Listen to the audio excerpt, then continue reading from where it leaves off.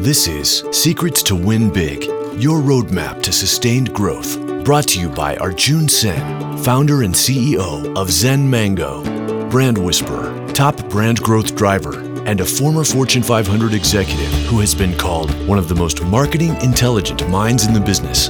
Find him at zenmango.com. And now, here's your host, Arjun Sen. Hi, welcome to Secrets to Win Big with Arjun Sen. This is Arjun, and it's truly a pleasure to welcome you to this episode of Secrets to Win Big. Winning is fun, but winning big puts you on the path to sustainable long-term wins. And here you hear from leaders from all walks of life to share different paths. Today, my true honor is to have Tom Ryan as my VIP guest. Tom is the founder of Smashburger. Based on his formal education, Tom is a pure food scientist who went all the way to get a PhD. But then in Tom's professional career, which is full of mega impacts, he had key development roles starting at Procter & Gamble and Pillsbury. From there, from product, packaged goods, he went to restaurants where he joined Pizza Hut in late 1980s and quickly brought very iconic products which all of you even today know and love. And love I use intentionally because the Lovers line started under Tom's guidance and leadership and went on to Sicilian pizza, stuffed crust pizza, and Brie brought all of these to the marketplace. But Tom just didn't stop there.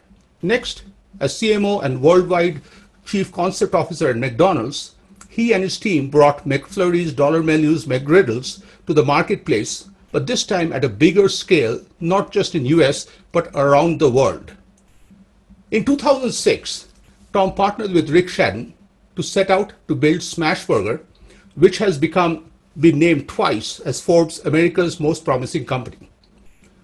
Tom is also the founder of Tom's Urban and Tom's Watch Bar, a full-service urban concept designed to provide great multi-ethnic food, craft beers, and cocktails. Welcome, Tom. Truly an honor. It is great to be here, Arjun. Thanks for having me.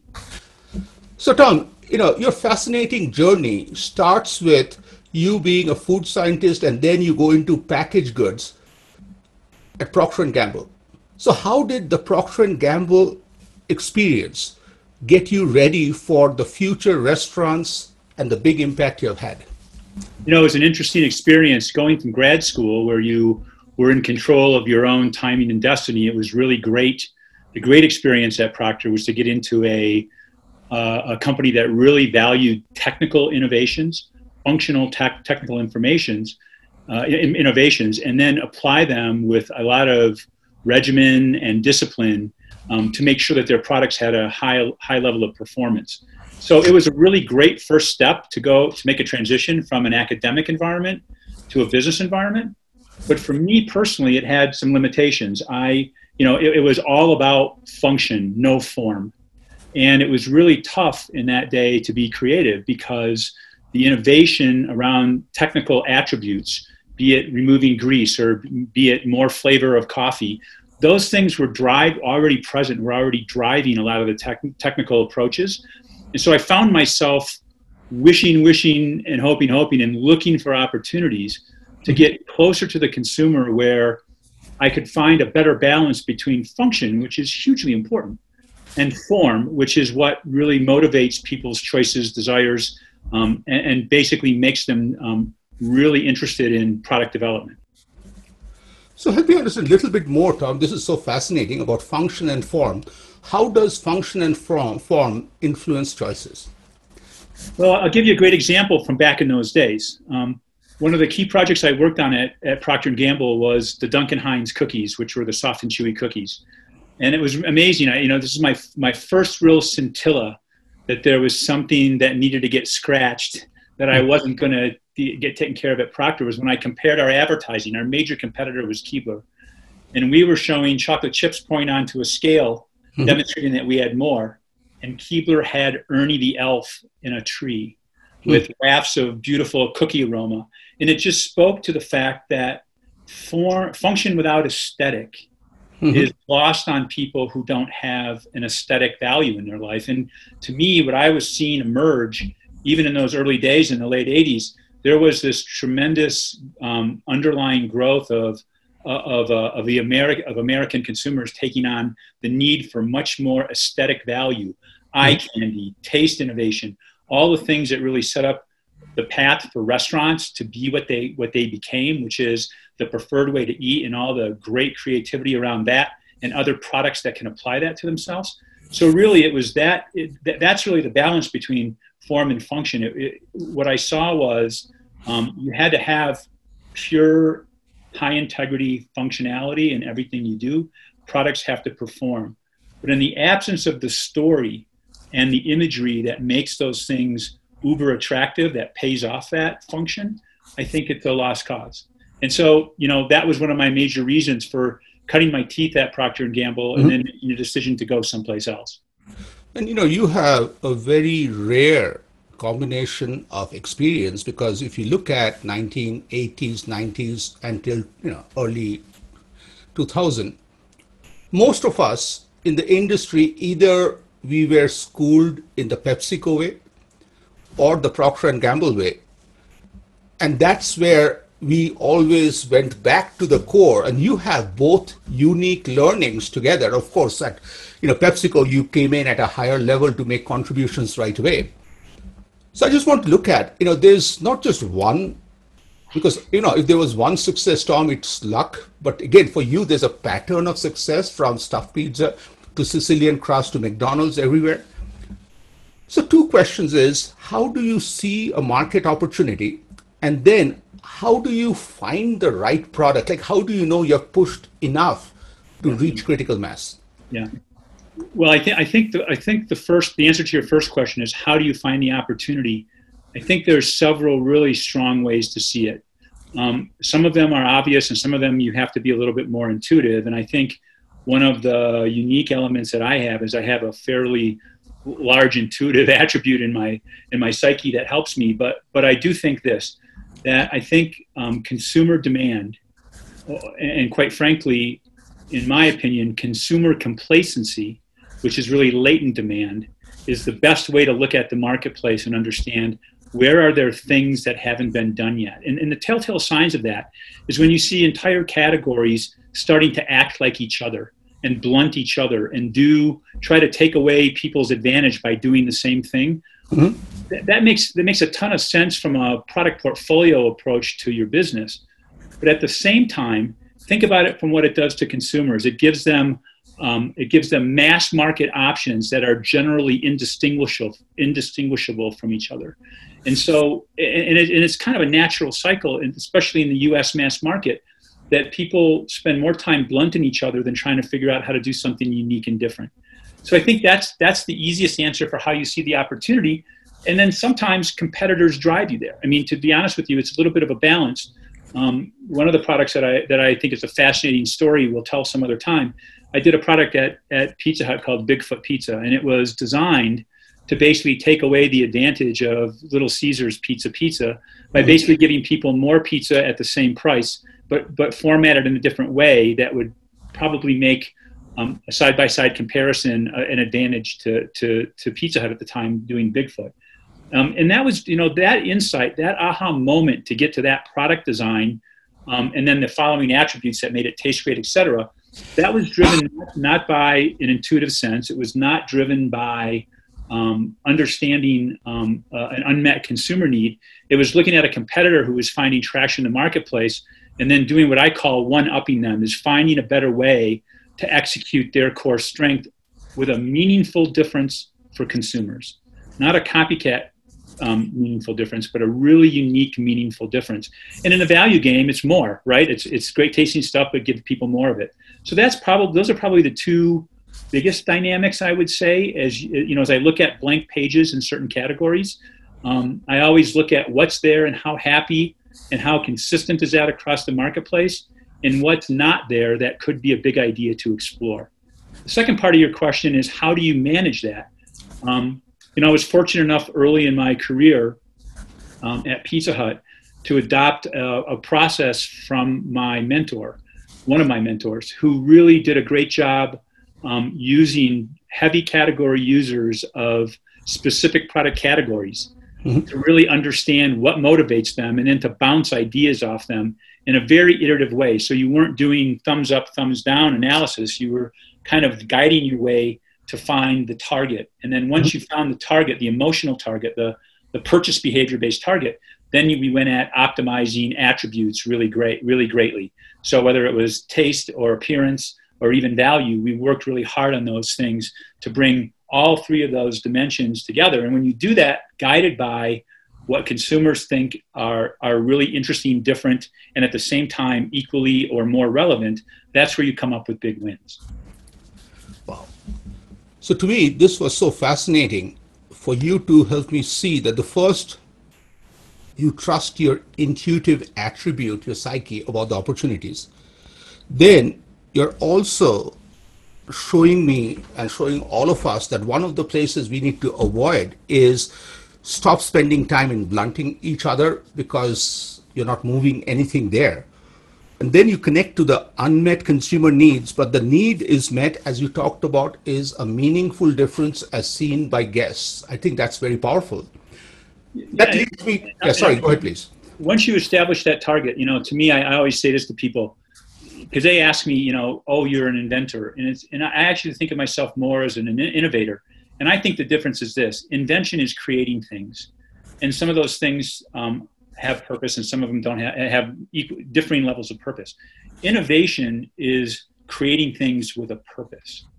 And so at the heart of everything I've ever done that's been highly successful, whether it's stuffed crust pizza or McGriddles or the Smashburger brand or anything else we want to talk about, what was in the core of that idea, okay, what was the notion that we had a point of view that consumers found interesting, relevant, and motivating. And to me, we've fleshed everything out around it, but at the end of the day, that's what true innovation is. It's invention with purpose. And if that purpose is to re-evolve something that already exists for somebody in a meaningful way, big wins. Awesome. So you're listening to Secrets to Win Big with Arjun Sen, and my VIP guest today is Tom Ryan, founder of Smashburger. And if I use three words to describe him, he is literally a new product magician.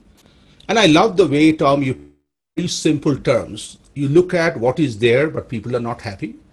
And what is not there, if you bring to the marketplace, people will be happy. And you define innovation as creation with a purpose. Instead of inventing could be just random creation. So now let's go back to 2007. At that point of time, Americans were eating a lot of burger, like ballpark. I was doing, Googling to show my Google skills, that people on an average were eating 7 burgers a week. Okay. From a layman's point of view, we didn't need another burger place. Like, what made you see the opportunity and exactly followed the whole path to create this new brand? Yeah, in the last 15 years, I've probably answered this question more than anything else because everybody wants to know. You're right. I mean, burgers back in 2007 were a $100 billion category in and of themselves, and generally owned by the 3 big brands, one of which I worked for, McDonald's, Burger King, and Wendy's. And I had a sense, me and my team back in the early 2000s had a sense that something wasn't as relevant with the core of McDonald's as it could have been, which is namely burgers. And we went out and we were seeing our sales go up, but we were seeing our loyalty scores go down. At the end of the day, I am a scientist and I do look at data. And I found that relationship was quite amazing. And when we went and probed on that, what we found was people were buying our burgers, but they were very dispassionate about those burgers. And sometimes a consumer, I've had this happen maybe 10 times in my life, but sometimes a consumer, when you're behind the glass, says something that you never forget. And I remember, I think I was in someplace in the Midwest, and a woman said, we were asking, okay, so if all burgers are the same, what makes you make the decisions you make? And she said, if I'm driving down the street, if one brand is on the right and one hand's on the left, I take the right-hand turn because it's easier. And I thought, here we are, a 20 billion market cap company with our core historic heritage equity based on a right or left-hand turn. So when we studied that a little more, what we found out was that Americans, all for good purposes over the years, we had commoditized burgers, made them fast, made them cheap, made them convenient to get, at the expense of what I would call, key mosaics in a modern architecture, which is quality, integrity, and the ability to tell stories that resonate with people.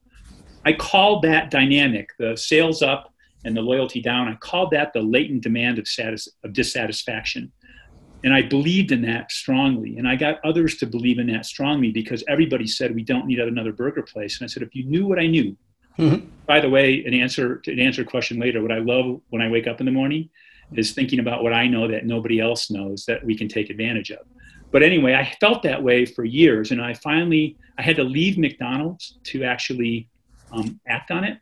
And that's when I met Rick in 2000. I moved to Denver in 2003, helped him do some things at Quiznos, which I'm rather proud of. But then we wanted to build disruptive brands that would redefine existing categories. And Smashburger was the first of those. So we actually we practiced the craft of making sure that we were going to be unique and different in key attributes, but only those that consumers really cared about: taste, quality, richness, appearance. And we built the entire Smashburger brand on having key points of differentiation that people could get passionate about instead of just acquiesce to. And that amalgam of attributes, whether it was Haagen-Dazs in the shakes, whether it was certified Angus beef and our smashing technique and our proprietary seasoning, artisan buns, proprietary sauces, you name it. There's a whole litany. There's 50 things I could tell you about Smashburger that made it special. But all of those things came to the table and the fore in order to have a highly differentiated concepts that consumers would appreciate at every turn. So I think just listening to you describe the Smashburger burgers gets me hungry. So let's just walk away from food for a second. Sure. And, if you take your experience and everything you've talked about, I'm already seeing that any one of us, all of us who are listening who are not in restaurants, there's so many nuggets to use. So what would be a few nuggets of advice for those who are in new product development and brand development, but not in restaurants? What would be your advice to them? I really think the key is, look, the title of this series is Big Wins.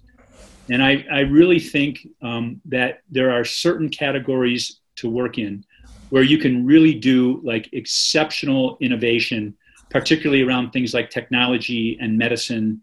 And those things are really important. But in the main, in consumer goods, which I only want to express things that I'm really comfortable with, which is really the consumer side of things. I think the best, and a lot of people get distracted by this one thing, you have to focus on heavy category users. The bigness of ideas is a function of the bigness of the categories in consumer goods. And to be honest with you, my personal belief, it's not a rule or a law, my personal belief is that consumers are very slow to adopt radically new things unless they enable technology, medicine, things like that. But in the world of let's talk about it, in the world of fashion, in the world of packaged goods, in the worlds of restaurant, in the worlds of cars, whatever other disposable, everyday, maybe not every day, but lifetime purchases you make, the key to success, to be big, is to focus on how do you make heavy category users intrinsically happier than they are now. And just the sheer scope of where you spend your time hedges your bet that you're going to be working on things that have a meaningful difference to many more people, and B, there's a lot of them to talk to, there's a lot of them to study, there's a lot of them to see. So I think that's a big piece of advice that goes outside the restaurant category, and I'll distill it down to this: if you're not focusing on heavy category users, you're not focusing on the right thing. So as we start looking at, I'm just reflecting on your career where you have had, you led marketing organizations, then you led global organizations, and then as a founder, you put right teams in place. What are some of the traits that you look at which are most important for future leaders in organizations where you're placing them? Yeah, it's a great question. I believe in three things that make for successful organizations. I believe in process, I believe in talent, and I believe in structure. And so if you have those things right, and they ladder up to what you're trying to achieve, generally you win. As it relates to people and hiring, I look for three things in no particular order, but they're all very important. I love people with passion. People are willing to go the extra distance, to think harder, to think outside the box. Well, however you want to define personal passion. For some people, it's just doing the same thing better than anybody else. For some people, it's doing things different. But passion counts. Personal integrity is a ton. And then talent, that you can actually put together a structure of multidimensional talent to get things done, because no one wins alone. So I think, when I interview people at the CEO level, or even now, or I have to assess partners, I always look for how these people, how their passion, how their integrity, and how their talent fits into a well-designed process, talent, and structure that gets things done. So what's the difference to you between process and structure? So it's a great question. So process is the way you do things. Mm-hmm. They basically give you paradigmic internal standards to work against. Mm-hmm. So as an example, I have a new product process that I use for everything as big as a concept down to an individual product, that basically involves recruiting heavy category users and bouncing ideas off of them and using them iteratively to fine-tune ideas. That's a process. Mm-hmm. It is a great process. If the people listening to the outcome of that aren't the right people, or all the same people, then that process gets applied to a structure that doesn't know how to take that outcome and do things with it. Mm-hmm. And so a process is how you look at things, how you manage things, how you meter and how you read things that are essential to what you're trying to get done, whether it's analytics, financial analytics, whether it's creative processes, doesn't really matter. And structure makes sure that you have the roundness and fullness of team, so that there's enough people to carry the baton on the front end, and there's enough people to close with success on the back end. So and by the way, certain processes are relevant for certain parts of that structure, and certain processes aren't. So it is an organic process, and every company who I've ever had great success had a great sense of how to use those three things actually effectively. I love that. Process, talent, and structure. I love the definition, the roundness and fullness of a team to build them together. Tom, in this journey of talking to leaders, one of the things I see is with every leader, they all want to act. Of course, they have a process, they think. And when they act, there's a decent amount of stubbornness. Once the train leaves the station, they have to get to the goal. And which means, a lot of them start taking words out of their dictionary. Like for athletes I've talked to, they just say no does not exist. What are a few words or phrases that doesn't exist in Tom Ryan's dictionary? Mediocrity is the easy one. Mm-hmm. Consensus is an easy one. As I already mentioned, blunting is an easy one. Mm-hmm. I think the key words that are missing are things that would speak to, in my vocabulary, things that would speak to complacency and settling. I never settle. And even when we have a big success, I always ask myself, what's next? How do we build on that? Where do you take that? Because, I kind of look at developing things in general as it's like a movie. It's got to be, I've never talked to a movie producer. I would love to, but it's got to be like a movie. And every movie producer, I'm sure, watches their product and then covers their eyes on certain scenes and says, man, would I like to do that different? I feel that way about everything I do. So I think, it's not a word that I could omit, but a word that I like is like constantly challenging ourselves to take things to the next level.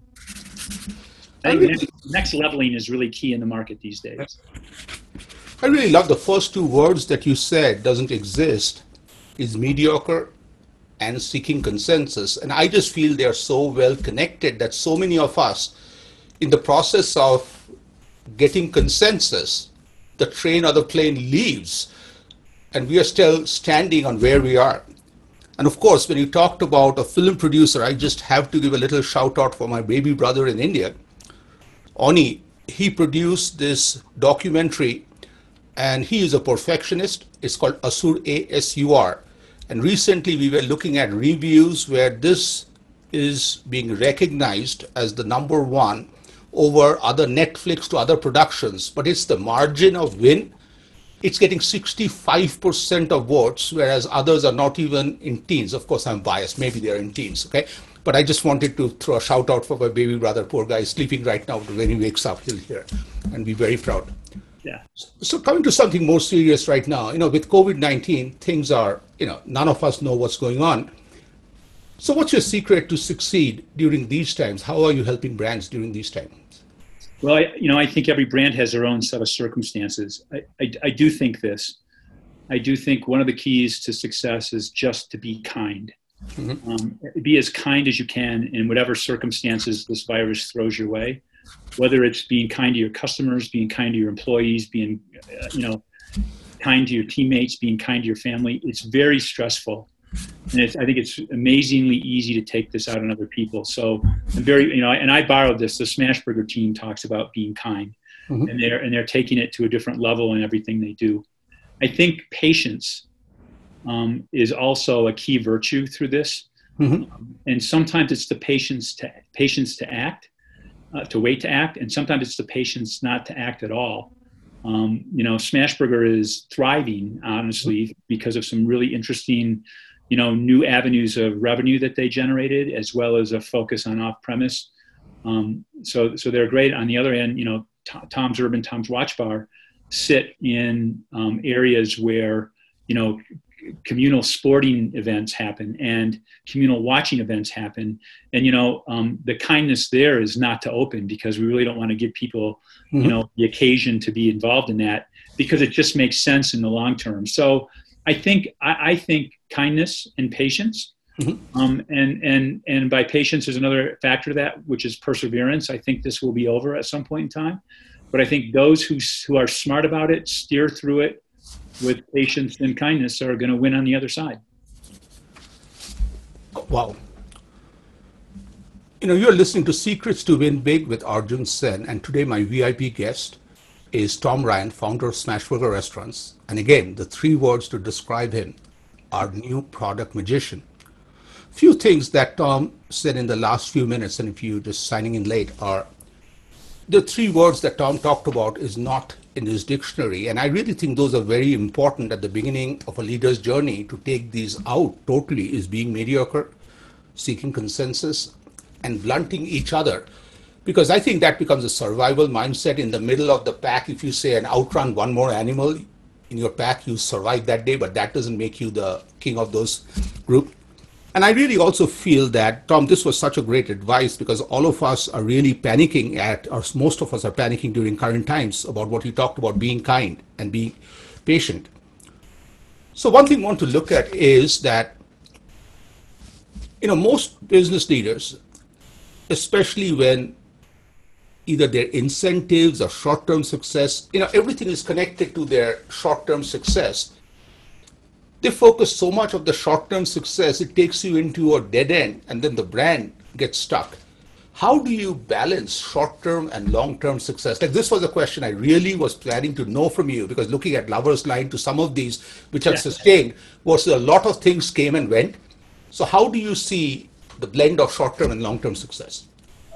Yeah, so look, at the end of the day, successful companies have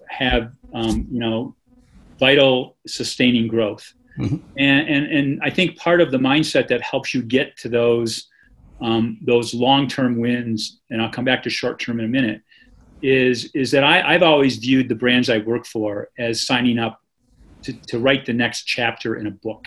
Mm-hmm. Because brands have history, brands have legacy, and quite frankly, equity begets equity, and lack of equity does the same thing. So I think the moves brands make as part of a long-term brand, usually the bigger brands, they basically have a long-term consequence of trust and belief. And so I think building products with great attributes, strong promises that motivate people, and then fulfillment of those promises through the product that actually are better than the promise, that's the key. And you can get to that, but it requires patience. And almost everything I can think of that took a long time or was very successful took longer than the prevailing pressures of the business did. Mm-hmm. So what you have in the meantime is promotions. And I think promotional products, which you can do without as much homework, to basically test the waters and see how things go. They provide, it's kind of news for news sake. They provide short-term news. You design them so that you never hurt or damage the reputation of the brand, but they're not necessarily built for enduring value. And I think in my world, in restaurants, what you need is a balance of those two things, because sometimes, no matter how much homework you do, promotional items can be more popular than you think, and so they last. Mm-hmm. So it's a great way to get out there, interact with consumers, see some things in real time. But I do think that when you look at the core products, at least the ones I've worked on, McGriddles and Pepperoni Lovers and Stuffed Crust Pizza, those all have in their name something that you have to deliver on in a way that nobody delivered on it before. Mm-hmm. And I think if you get that homework done, you market it effectively and well and own it, it will be with you for a long time. Thank you, Tom. That was really fascinating, but we are not done yet, because Tom will be back in the next episode to share more. He will switch gears and talk on a very personal level, where he'll share his sources of inspiration, the secrets of work-life balance, how he has achieved this all his career, and finally, Tom in 2020 will give advice to the kiddo Tom Ryan graduating fresh from his PhD program.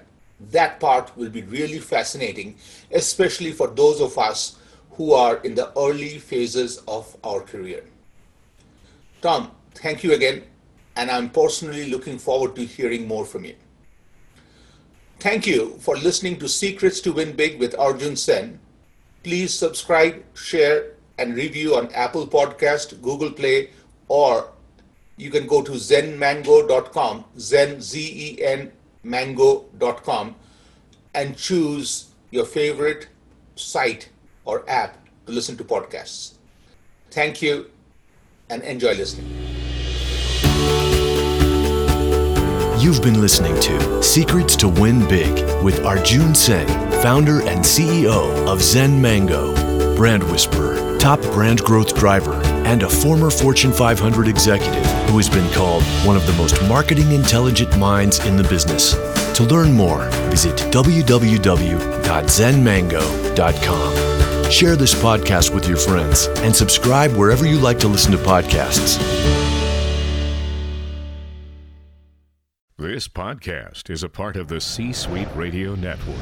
For more top business podcasts, visit c-suiteradio.com.